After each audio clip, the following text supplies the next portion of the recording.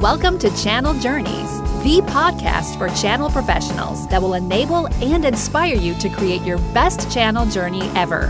Meet and learn from channel experts who share authentic stories of their channel victories, defeats, and lessons learned along the way.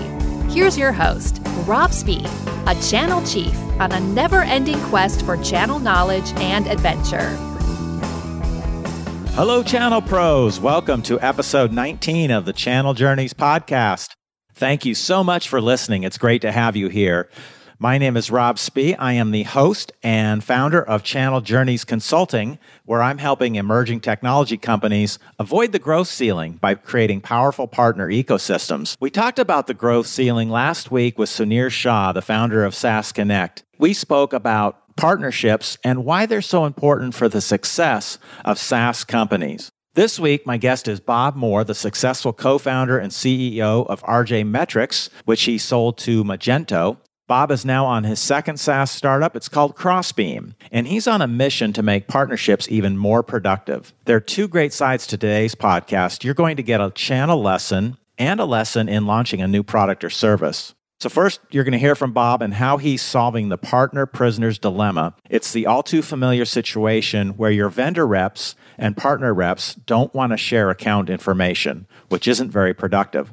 You're also going to hear one of the key lessons that Bob learned at RJ Metrics around product market fit, something that all entrepreneurs need to be looking at, or anyone that's creating a new product or service. And he's applying that lesson at Crossbeam. You know, I like to learn about both the professional and personal journeys of my guests on the show. And today's guest, Bob, he's got a pretty interesting hobby that really teaches him to be quick on his feet. So we'll catch that towards the end of the show. Are you ready? Let's go. Hey, Bob, good afternoon. Welcome to Channel Journeys. Hey, great to be here, Rob. Hey, good to have you. Where are we finding you today? Up in Philly? I am in Philadelphia, PA, yes. And is that where you grew up? It is. I grew up in southern New Jersey, which sounds like it might be far away, but it's really not. It's right over the Delaware River, maybe 20 minutes from here. But Philadelphia proper has been my home since 2011. Okay, excellent. And so we got a lot to talk about. I met you out at the SaaS Connect event, hosted by Sunir Shah, who I interviewed in my last podcast, and was very intrigued by what you are doing and also very intrigued by what you have done. You've got an interesting and very successful history, I would say, journey as an entrepreneur. So want to touch on the companies that you've already founded and that were acquired. But first, let's touch on what you're currently doing, which is Crossbeam, and that's how I met you. So give us a quick overview of what you're doing. Absolutely. So Crossbeam is designed to help companies that are partnered with each other bring more data into their conversations. We'll talk a bit about my past businesses, but when I was running them, there was this problem that I ran into in every context, regardless of what the company was, regardless of whether it was the startup that I ran or the bigger enterprises that acquired them. There would very frequently be what we came to describe as the prisoner's dilemma problem around data, which is it's shocking how hard it is to answer very simple questions in the context of your partnerships. Like, how many customers do we have in common and who are they? Or are my sales reps selling to any of the same people that your sales reps are selling to right now? The challenge in answering those questions is that you can't draw a Venn diagram unless you have both of the circles that you need to overlap, which means if I want to know how many customers we have in common, either I need to give you my full customer list or you need to give me yours. Or if I want to know if my reps are selling to anybody that your reps are selling to, either you need to be able to log into my CRM or I need to be able to log into yours. Increasingly, in a world of data privacy and security, those kinds of data exchanges are just total non-starters for companies, and rightfully so. So Crossbeam was designed to be the solution to that. And what we end up doing is serving as like a data escrow service that sits in between companies. Crossbeam has a secure SOC 2 GDPR compliant relationship with both companies. And we provide an environment where you can actually combine the data, find the overlap, and never have to worry about the underlying raw data that doesn't overlap being exposed. And that just unlocks a whole new world of use cases around go-to-market, collaboration with partners, around analytics and attribution for partners, and a whole long tail of other things as well. So for those who aren't familiar with the prisoner's dilemma, which you shared in a fun presentation, give us that quick story of what that's all about. Yeah, so the prisoner's dilemma is this game theory problem that was envisioned in the early part of the 20th century by kind of the founders of game theory, among them John Nash, who was portrayed by Russell Crowe in A Beautiful Mind. And it's this really interesting problem, which is imagine that you've just been arrested for bank robbery and you had an accomplice, and say the accomplice's name was Richard. And they've taken you both and put you in separate rooms and they're questioning you at the same time. And you know a few things to be true. You know that if you turn in Richard and you confess, but you blame it all on him, and he keeps his mouth shut and doesn't blame you at all, then you can walk away scot-free. But Richard is going to get thrown in jail for 10 years. Richard's going to get a really long sentence. And if you keep your mouth shut and Richard rats on you, then Richard's going to walk free and you're going to go to jail for 10. But in these scenarios where you both keep your mouth shut, you are both only going to go to jail for 2 years on a technicality. So that's your ideal world. But if you both rat on each other, there's basically no benefit. You're both going to go to jail for a really long time. It's, 8 years or so apiece. So if you draw out this, you can kind of draw a matrix, do you defect or does Richard defect? And you get this nice little 2x2 matrix. And what it says is, logically, if you have all this data in front of you, obviously you should both just keep your mouth shut. You should cooperate rather than defect. And in that cooperation mode, you win big time and everybody's in their best possible outcome. And certainly you as a group are. But here's the problem. If you look at just you acting in your own best interest, you will never cooperate. Because if you know for sure that Richard is going to defect, well, if you cooperate, then you do 10 years. You get thrown under the bus by Richard. And if you know for sure that Richard's going to cooperate, well, if you cooperate, you do 2 years. But if you throw Richard under the bus, you're going to walk away. So in your own just totally rational best interest mind, there's never a scenario where you don't defect. And the same is true for Richard.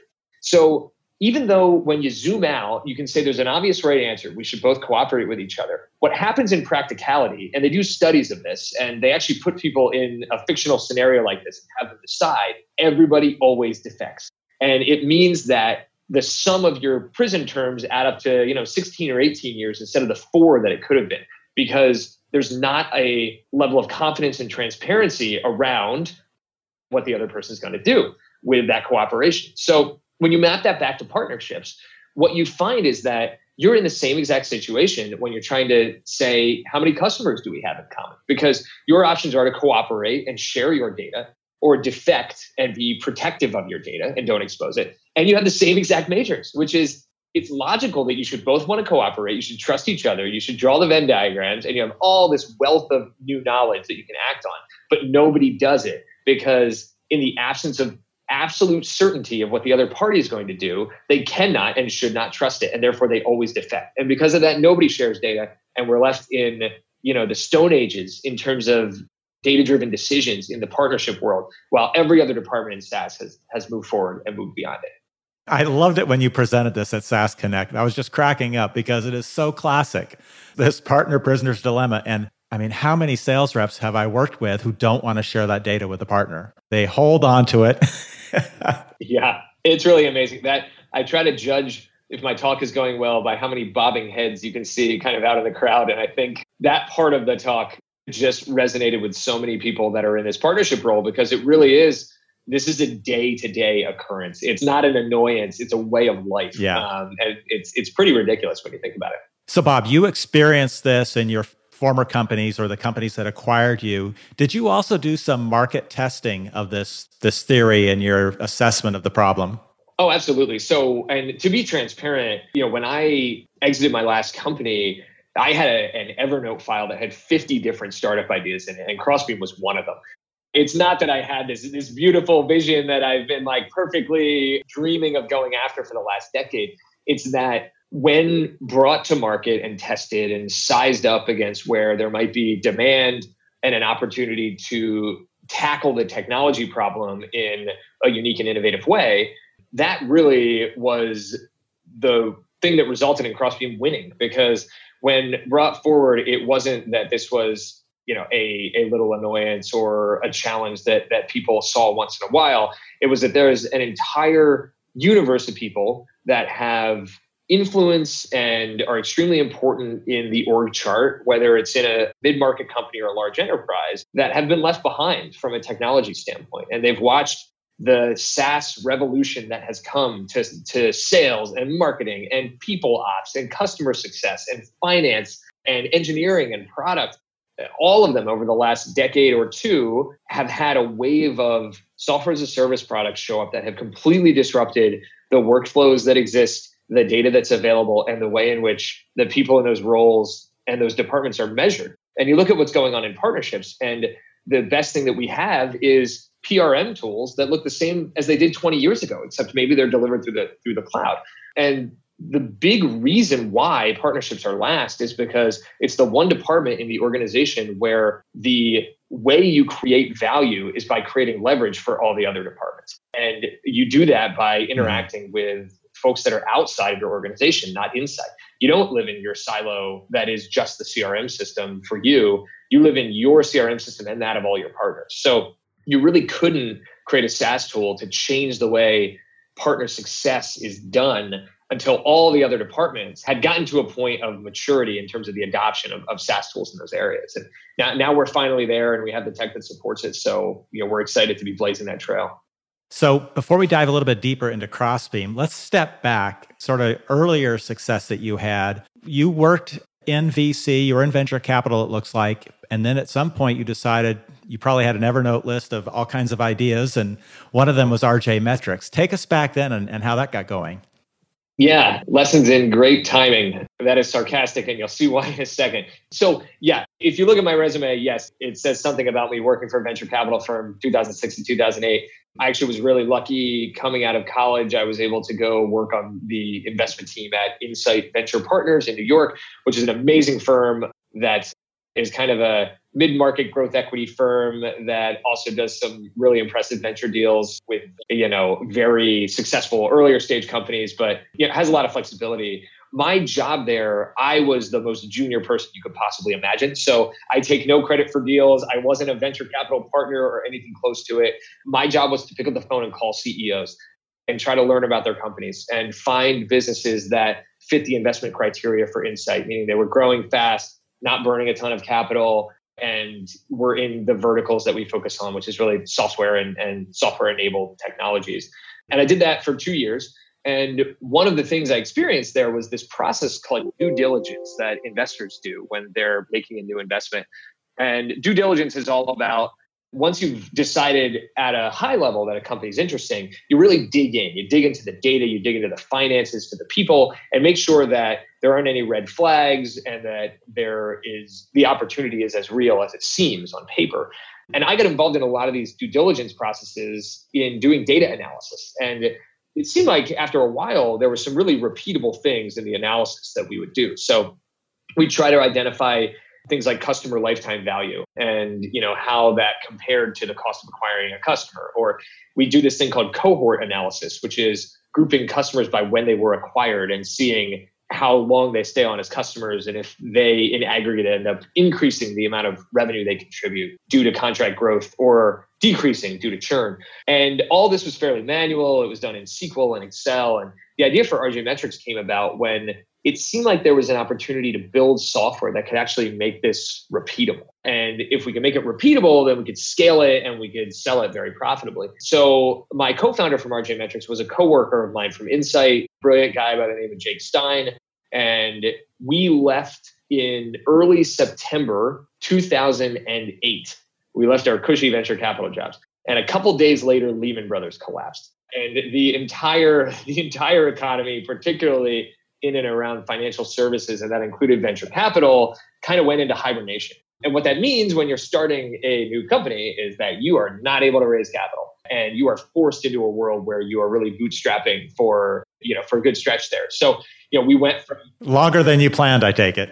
Yeah, longer than we planned for sure. So RJ Metrics then, we set out on this mission to inspire and empower data-driven people and to build a product that would help companies be able to analyze and understand their own data in a way that led them to smarter decisions. And we started out, we left New York. We were in New York at the time, came down to the Philly area, partially because we had roots there and we knew we could live more affordably. And we really just were kind of grinding it out. And between 2008 and 2012, we just slow and steady built this profitable nice little engine that could business in Philly that, got into the 7 figures of revenue and had, I think between 10 and 20 employees and was just kind of, organically, healthily growing.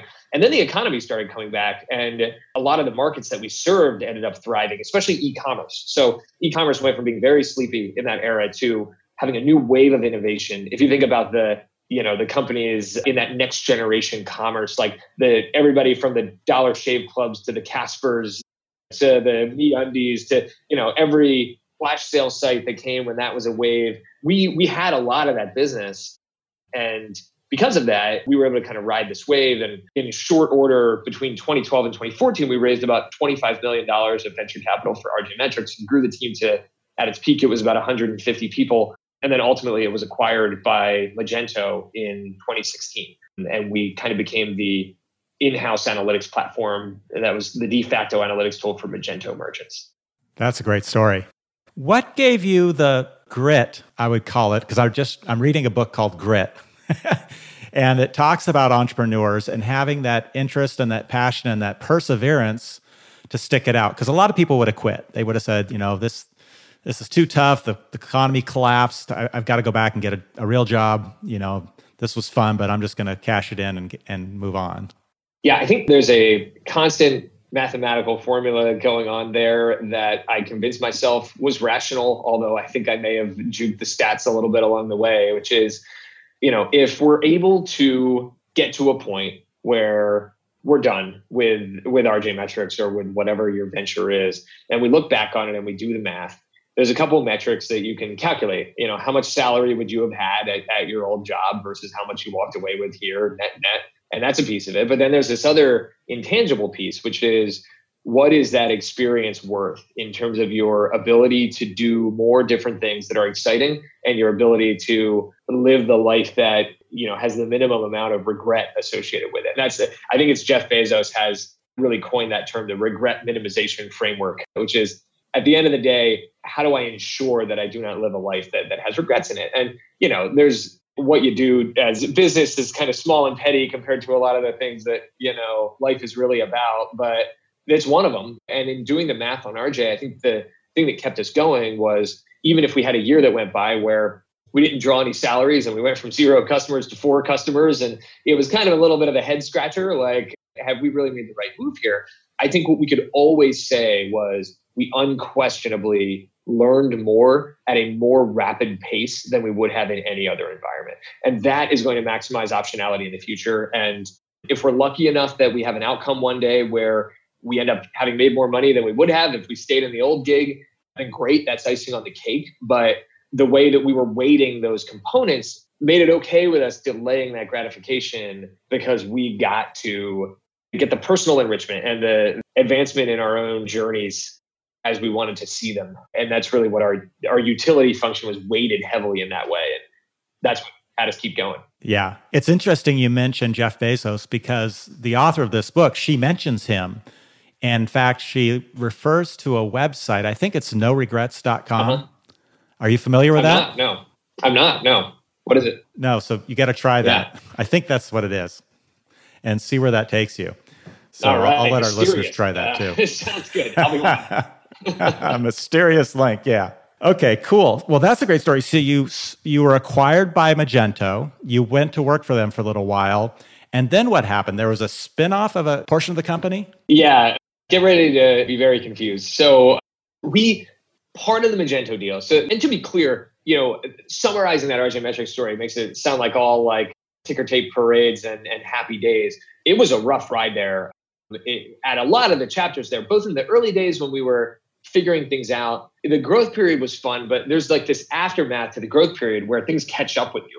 And for us, what we ended up figuring out about that business is that we were really, really good in e-commerce and not good in other areas. And I think a lot of our thesis around raising all that capital was, let's take the model we developed for e-commerce and stretch that out and bring it to software as a service companies. Let's bring it to gaming companies. Let's bring it to education tech companies and all these other verticals. And it just kind of fell flat and was not the right tool for the job, and the infrastructure wasn't really like set up in the most compatible way for those industries. So we actually did layoffs in early 2016, right before the sale, just because we had oversized at RJ Metrics. So from that peak 150 people, we laid about 25 people off, kind of restructured the sales team, and it all coincided with selling the company and kind of getting it into a position where it could be acquired. But it was a rough ride. But one of the things in that period that happened was we kind of split our technology into two products. So there was the analysis product, which is all the dashboards and the front end things that allow you to get the insights out. But then there were all of the guts of the product in the back end that you could almost call the plumbing that allowed us to pull data in from, it eventually got up to 50 or so different sources where we could potentially say, we'll pull your data in from your Magento store or from your Stripe billing processor or from your Trello project management software or from your QuickBooks Finance. And we built all these connectors.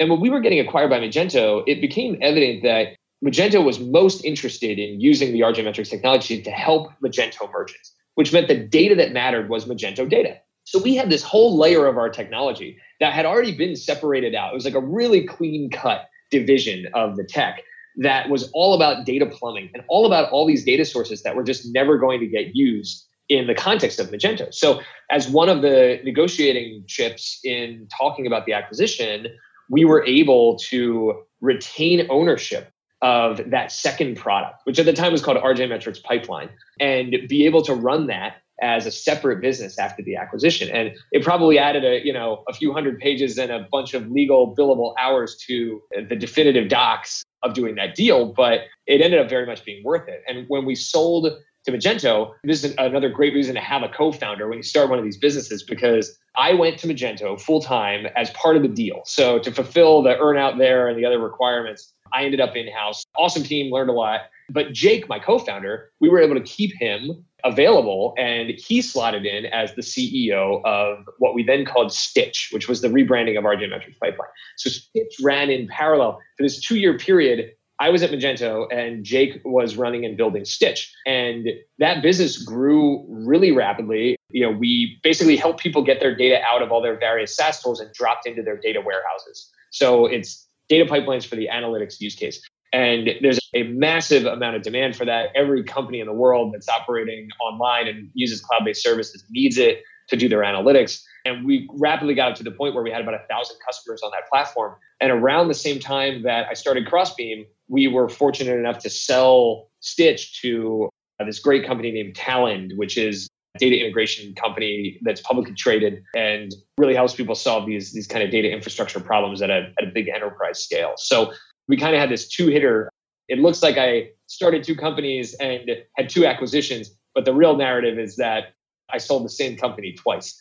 Is kind of what it boils down to. But, each unique and interesting in their own ways. But Crossbeam is a brand new, clean slate, totally new business that's fresh out of the gate here. And is Jake a co-founder in this one as well?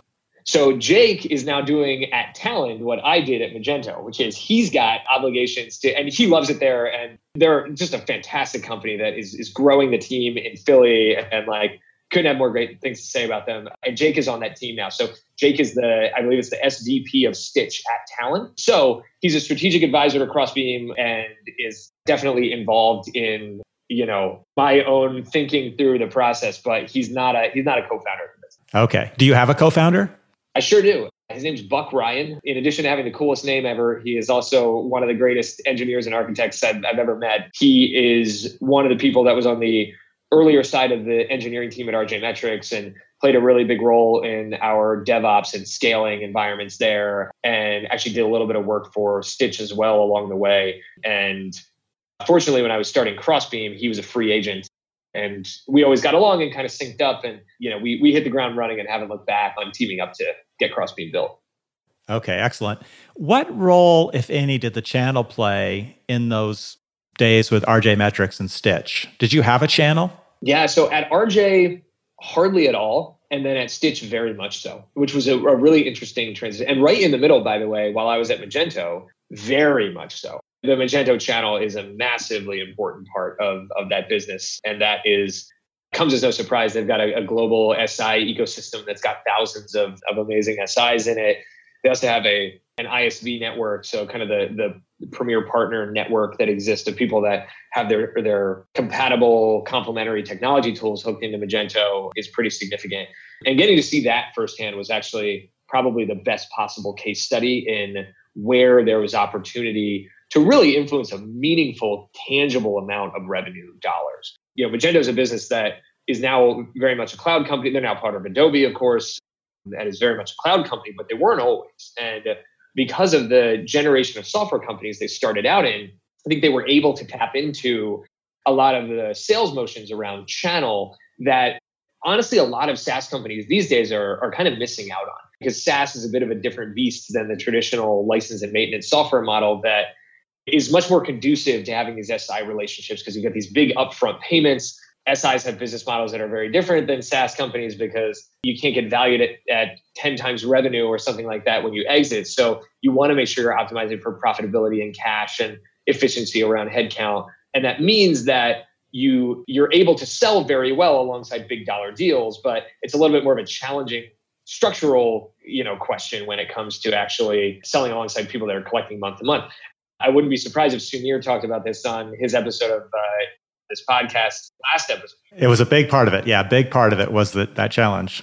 Yeah, so I'll spare, he does a better job than I do talking about those mechanics, but they're relevant here. So what ends up happening is that, if you compare somebody like a Magento to somebody like an RJ Metrics, which was a pure play SaaS month-to-month revenue business, we struggled at RJ to have any kind of true traditional channel in the go-to-market sense where we have resellers or we have SIs, because there just wasn't a lot of action for them to pick up. We were striving to be as self-serve as possible, and we were not charging a huge amount of money. So for someone to pay an SI $50,000 to get RJ Metrics up and running, only to turn around and pay RJ Metrics itself $500 a month, just was like it didn't make sense.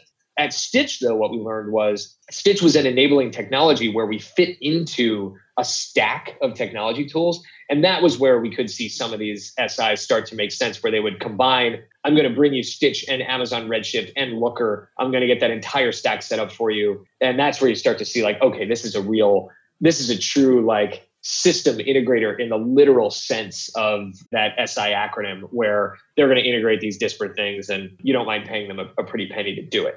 But across the board there, the observation from SaaS is that what is replacing the legacy channel there is these technology partner programs. And the maturity of the API economy took, in the same way that what used to be easy got hard in the SI and reseller side of the universe, what used to be hard has gotten easy in the technology partner and ISV universe, because building a technology integration to someone else's product, which used to be let's hire, Accenture and spend $1 million or something and get this project done.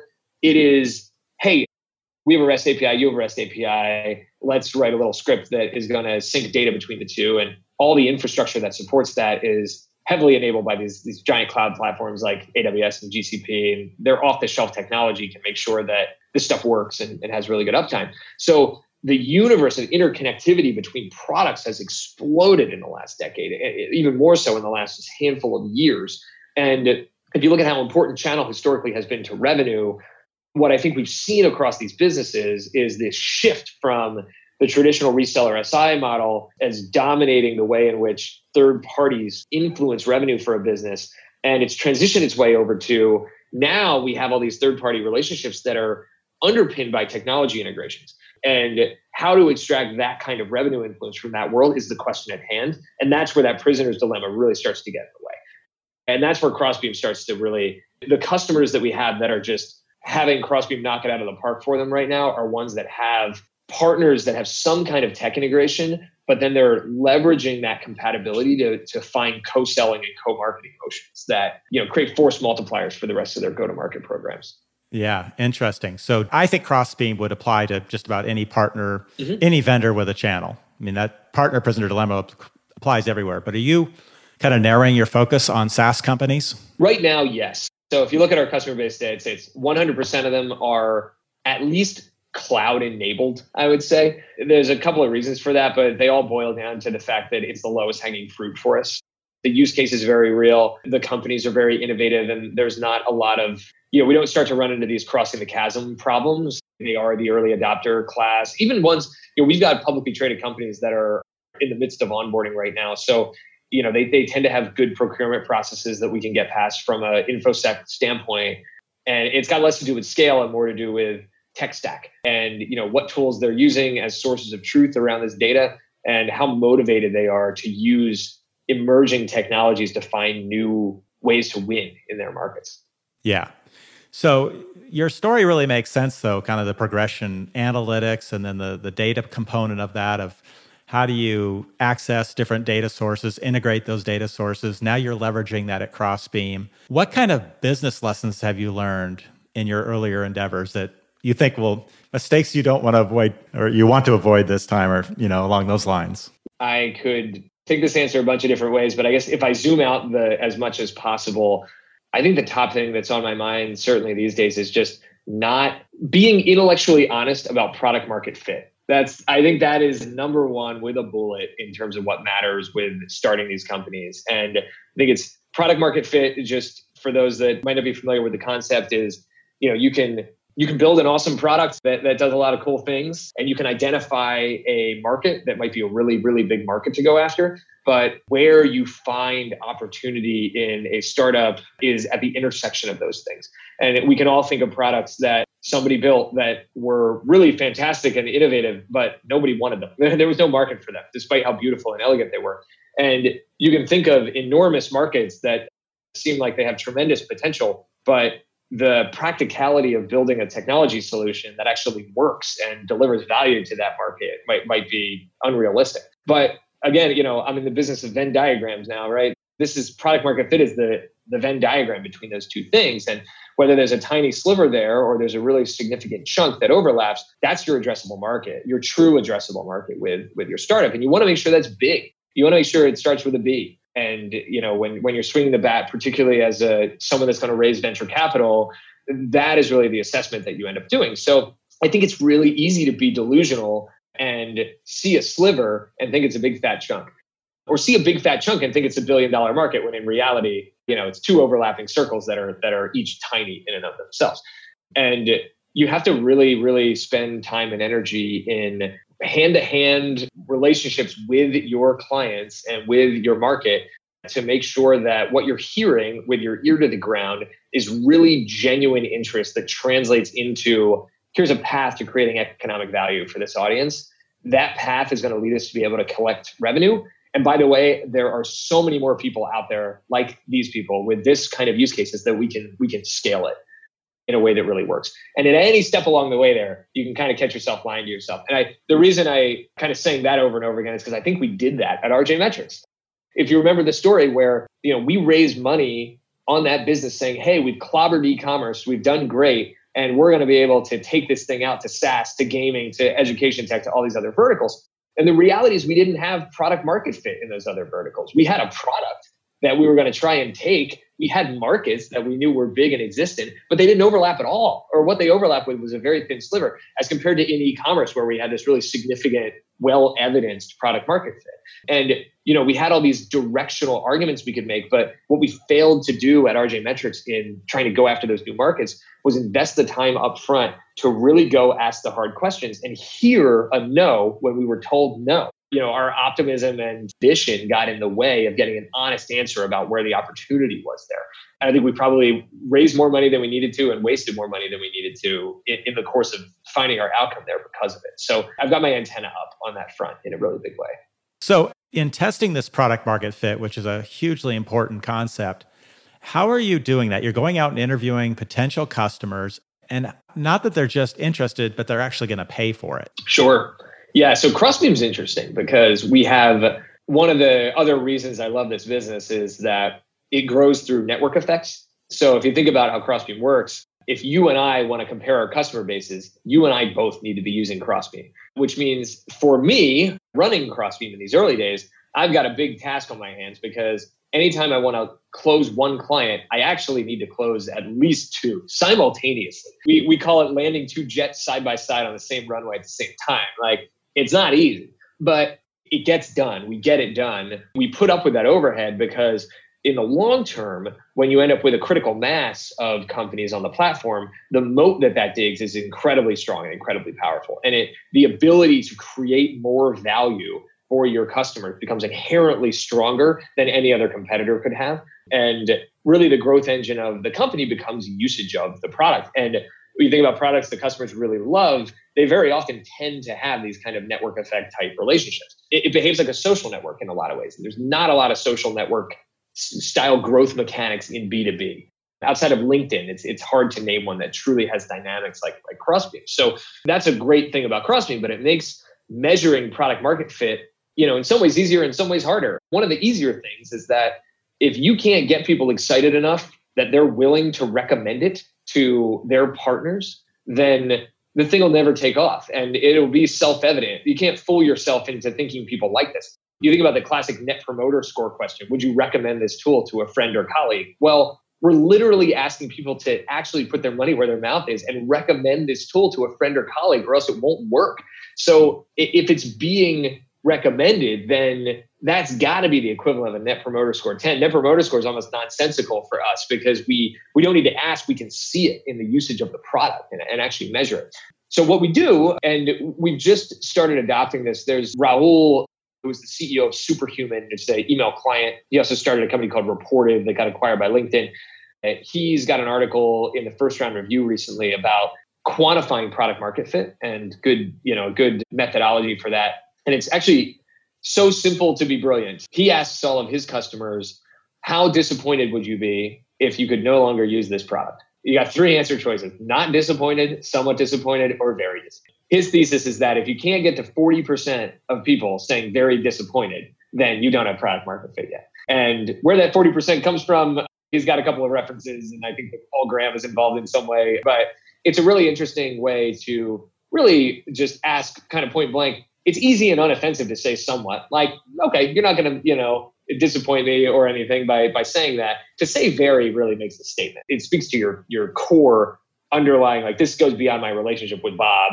This is actually my use of the product. I'd be very disappointed. So we've started using that metric. We're actually in the midst of running our first survey ever right now. So I don't know where it lands, but we sure are going to pay close attention when we get that number in to see where it is. So anyway, long-winded answer, but it's a combination of qualitative and quantitative, and it's somewhat unique in Crossbeam because of those network effect mechanics. Do you know yet what role the channel will play in your own company's growth and the growth of Crossbeam? Yeah, this gets super meta. I do anticipate having a channel, and I do anticipate that consisting of both go-to-market channel partners and technology partners. On the technology partner side, there's a lot of places where we can pull data from and push data to that are extremely logical. And there's a lot of actions that people likely want to take because of what they've learned inside of Crossbeam. It's not within the scope of my vision for us to become a marketing automation platform or a platform that sends emails out or, facilitates some of these traditional go-to-market sales enablement actions. I think we really are about being the network, being the source of intelligence, and providing enablement to those other tools. So if you think about what those other tools might be, there's a whole universe of this class of sales enablement and marketing automation and CRM solutions, and frankly, PRM solutions. Because PRMs, that's what I was thinking. Yeah, we're not going after that PRM market. We're not interested in disrupting the folks that are there. I think we're interested in changing the conversation about what partner success means and kind of the completeness of the tech stack there. So they hopefully will become allies of ours as Crossbeam grows. And all of those, I think, fit into that ISV world. So you can see how that whole ecosystem could evolve. On the channel side, we've got folks like yourself that are, very, very experienced and intelligent and in the business of helping people make better decisions around how to structure their channel businesses particularly on the go-to-market side. And we think that Crossbeam can be a big part of how they introduce technology, implement technology, and create value in those situations. It's early days for that because our initial, by the way, Crossbeam launched all of 3 months ago, almost exactly 3 months ago. So, we're still early days, but we've got the benefit of a really experienced team that's been able to move quickly. And I would hope that by the end of this year, we've got dedicated folks that are spending energy on developing that side of the market. But we think it's there. And I think there are a fairly large universe of, SI type profile folks that hopefully we can get into their utility belt. Yeah. Well, I think you're going to be hugely successful because you are solving a real problem. I think there's huge product market fit, and you've got the background, you've got the experience and a lot of lessons learned. So it's going to be a lot of fun watching your progress as it grows. So one last question on the personal front. Do you have any personal hobbies or adventures of things that you like to do outside of all of your entrepreneurial work? Oh, yeah, absolutely. I think if I didn't, I would have been thrown in an institution at this point. There's probably the number one thing for me is improv comedy. So I'm a member of a house team at this improv theater here in Philly called the Philly Improv Theater. And I do performances in a few shows over at another theater in Philly called Good Good Comedy. They're both awesome comedy theaters that do shows 6 or 7 nights a week here in town. And really, they take all different forms. The one at Good Good Comedy is a comedy freestyle rap battle competition that I enter every couple of months. At Philly Improv Theater, it is traditional long form improvised theater that is kind of in the style of Upright Citizens Brigade or some of those Second City or other theaters that you might be more familiar with. And it is extremely fun. And I think scratches itches in parts of my brain that don't always necessarily get stimulated in my day job, but that I think actually translate really well into some of the skills needed to be effective and stay engaged and pay attention in the right ways in that job.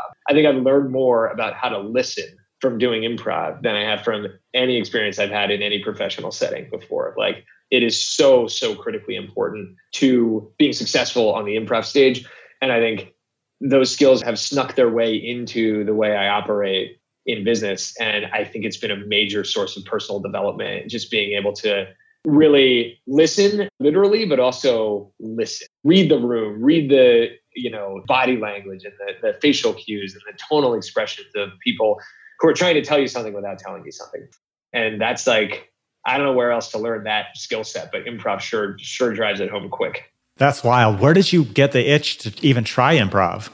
When I first moved to Philly, I was working on RJ Metrics, and I was kind of like, I was single and in a big city that I hadn't lived in before. And it was honestly just like I think we all have these moments in our lives where it's like, yeah, I gotta put myself out there and just go like have a thing that is, a social thing I do. And some people join the community kickball team. Some people start brewing their own beer. And I took an improv class and it just kind of clicked and I stuck with it. Man, that is so cool. I actually tried it once. I was living in Houston when I was single and signed up for an improv class.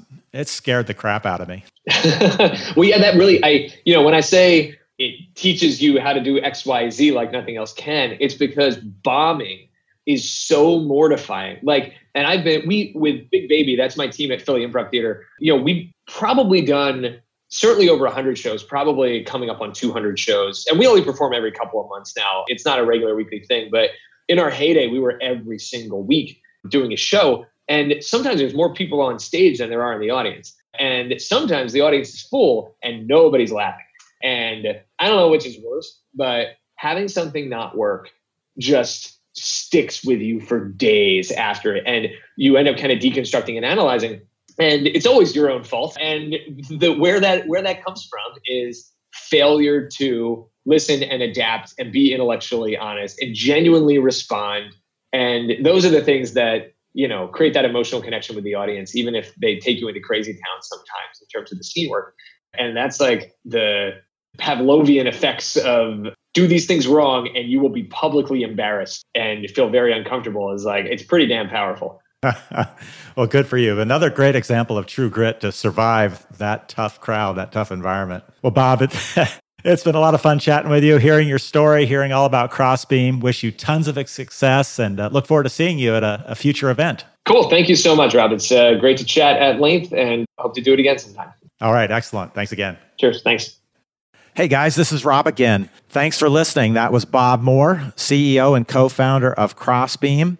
The big takeaway on today's show is that partnerships are built on trust. And one of the biggest tests of that trust is the sharing of account information. And Bob and his team at Crossbeam, they've come up with a really innovative way for companies to share account and sales data with their partners. And that allows for more automated account mapping and a much more productive partnership. I really love his comment too about finding the intersection between the product idea and the market. And that intersection is really your true addressable market. And he's looking for big overlap, $1 billion big. That's awesome. Oh, also, I mentioned Jeff Bezos' website. It's not noregrets.com. It's actually relentless.com. So try that out, relentless.com. As always, you're going to find my show takeaways, show notes, resource links on my website at channeljourneys.com/CJ19. If you enjoyed this show, go into iTunes and leave a rating and review. And if you didn't enjoy it, well, you don't have to leave a review or rating. Just send me a note at rob@channeljourneys.com. I'd love to hear whether you liked it or not. Just send me your feedback. That would be fantastic. Be sure to tune in next week. I may just have something new and different for you. Until then, make some great partnerships, share data, collaborate, and have an awesome channel journey. Thanks for listening to Channel Journeys. For show notes and other Channel Journey podcasts, visit channeljourneys.com. If you liked today's show, please forward it to your channel friends. And be sure to tune in for Rob's next channel adventure.